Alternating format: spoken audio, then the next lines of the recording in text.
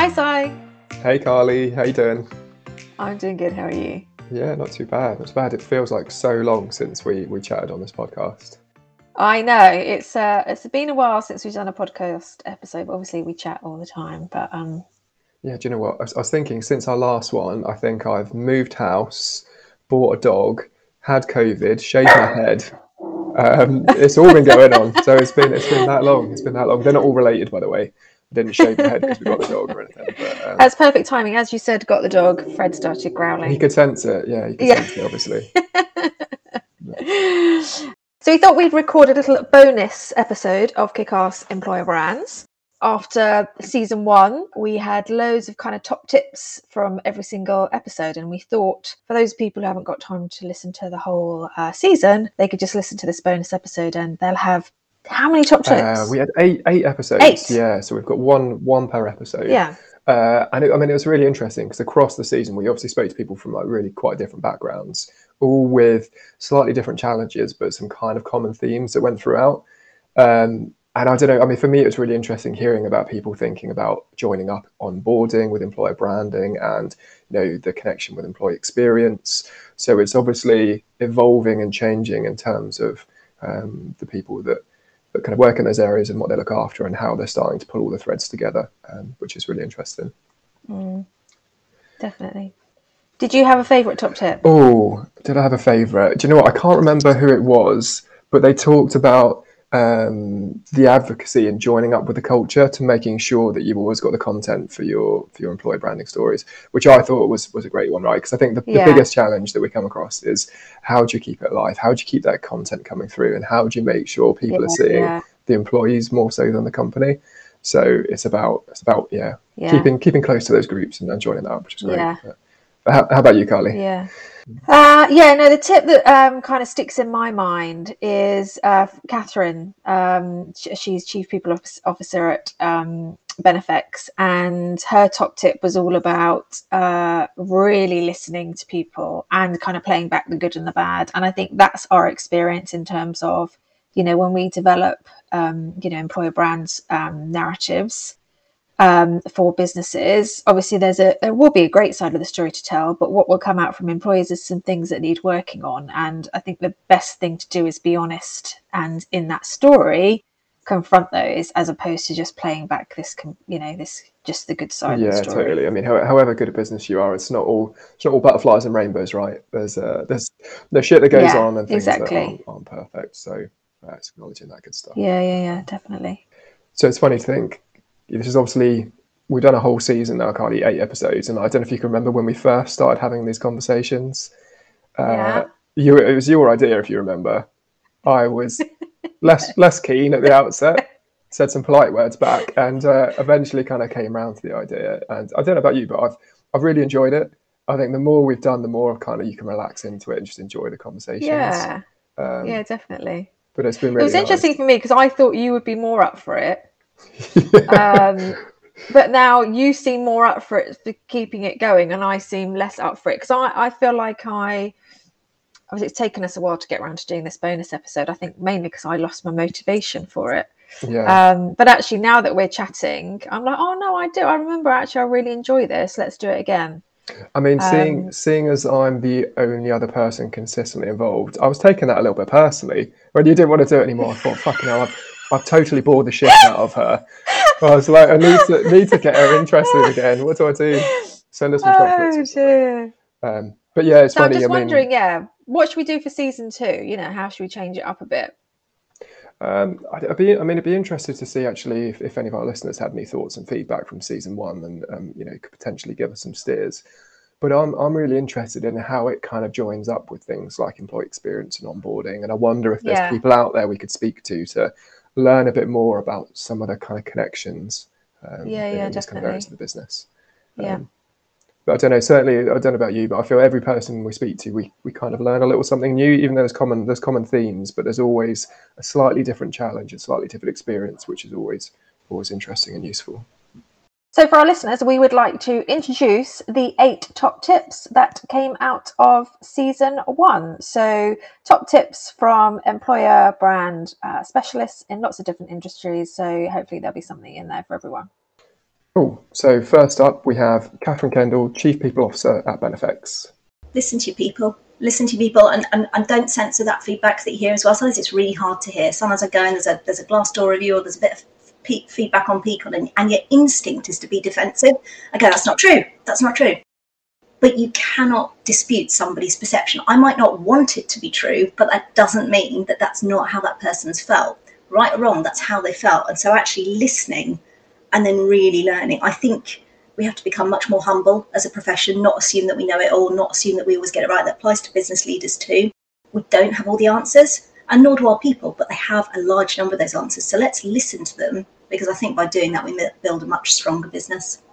This is Kristin Widdy. He's Head of Employer Branding at Merck Group. Employees, employee advocacy, that's where it's all headed. Everyone's a lot more comfortable with social. People are much more happy telling their stories. People are happier on videos, and candidates are going to trust employees. I think the days of the big corporate message that is aspirational or is what the company wants to portray.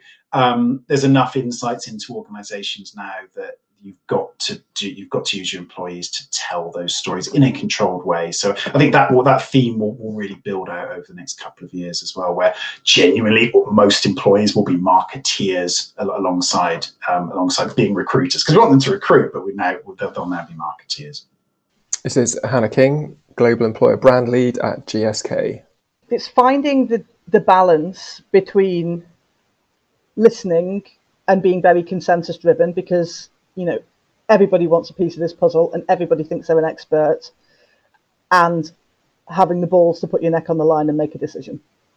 Richard Gordon, Head of Employer Brand and Attraction at Entain. I would say that at the moment, I think it's about producing good content, and also not to get hung up on kind of making it the slickest or flashiest. That I think it's important that you need to get kind of your content in front of the right kind of people that you're looking to attract. I think that I think people get put off the idea of content, but because they think it's got to invest a load of money in it. But actually, we're recording this podcast, and I'm imagining your kind of overheads for this are very low. Does that come across? I thought, So not to be daunted by the need to produce content, I think is a tip at the moment. Is something that I'm really focusing on, because it goes a long way to kind of convincing people about what you are as an employer and why they should join you. Nicola Boston, Employer Brand Specialist at Holiday Extras. I think being authentic is so important, and being really connected to your culture and your people. Don't just do employer brand as an initiative or a project. Keep at it. Keep banging the drum internally. You do have to bring people along. They just see it as recruitment, and it's so much more than that. So that's my top tip. I think involving your team. I think everyone, employer brand people know this, but involving your team and creating a sense of pride is part of that. And that is something that we put a lot of time and effort into, for sure. But I would say on a practical level, one thing I have learned through the pandemic is when it comes to your career site, don't create something that just sits there. Get a really good content management system that's adaptable, that has templates, that you can create a page in a day if you needed to, because it's kind of what we've had to do.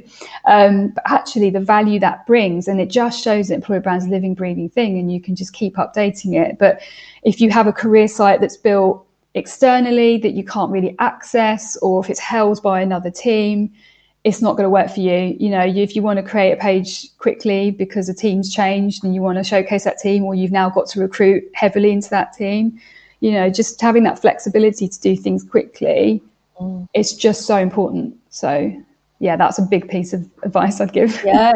Holly Middlemiss, Global Employer Brand Marketing Lead at Shopify. I think for me, it's never treat your employer brand or your EVP as a done piece of work. An employer brand is a kind of living, breathing identity, which needs to evolve and iterate constantly.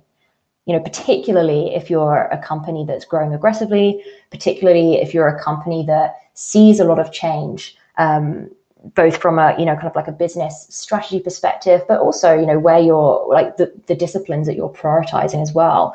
And I think for me, treating our employer brand function as something that is constantly evolving has given us such a lot of impact towards the business and what they're striving towards. So for me, I think it's that letting go of this kind of more traditional idea of brand identity and building, spending 6 months building something out, putting it into a deck and saying, that's our employer brand and that's what we're going to work with, continuously. I think there's a blend of finding brand familiarity, being strategic, but also being open to consistently iterating and changing and understanding that it's going to be something that should be evolving. So for me, I think that's the most important thing, and definitely has, I think, been a really useful tool for our organization to work with, particularly in the past 18 months as we've seen such incredible change. Nathan Wallace, Chief of Staff at Wesleyan. I think you need to focus on purpose. You need to get people to join that understand and want to contribute to why you're there, because a salary will work for a certain period of time. A really kick-ass website that lures you in will work for a certain period of time.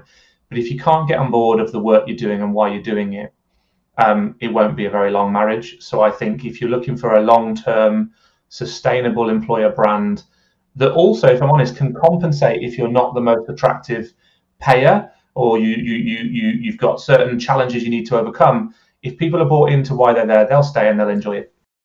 And here's Bex Rands, EMEA Employer Brand Lead at Twilio. I would say try and use your people and make your own content as much as possibly, but especially when it comes to photography. I think what you don't want is you don't want to be using Bob, who works at Burger King, but Bob also works at at Deloitte, and he also works at Finastra, and he also works for Brains. I think that because you're having to use stock footage. Yes, there is a time and a place for stock imagery. I appreciate, particularly when you're building a brand, that it's really hard to get things and you need to use it, but just be conscious of the fact that when you're using it, particularly when it's an individual person, it does, they're going to pop up a lot. And I find also stock imagery can look quite unnatural, and I think it doesn't really showcase the company well. So use your people as much as possible. That was a nice little trip down memory lane, hearing from some of the top tips from season 1. So there you go, Carly. A reminder that it was good fun, and we got lots of good stuff going. Yeah, a reminder it was great fun. We enjoyed it. It was worth doing. We chatted to some great people, and here's to season 2. Yes, season 2. Can't wait. So hopefully see you all then. Yeah. See you later. Bye.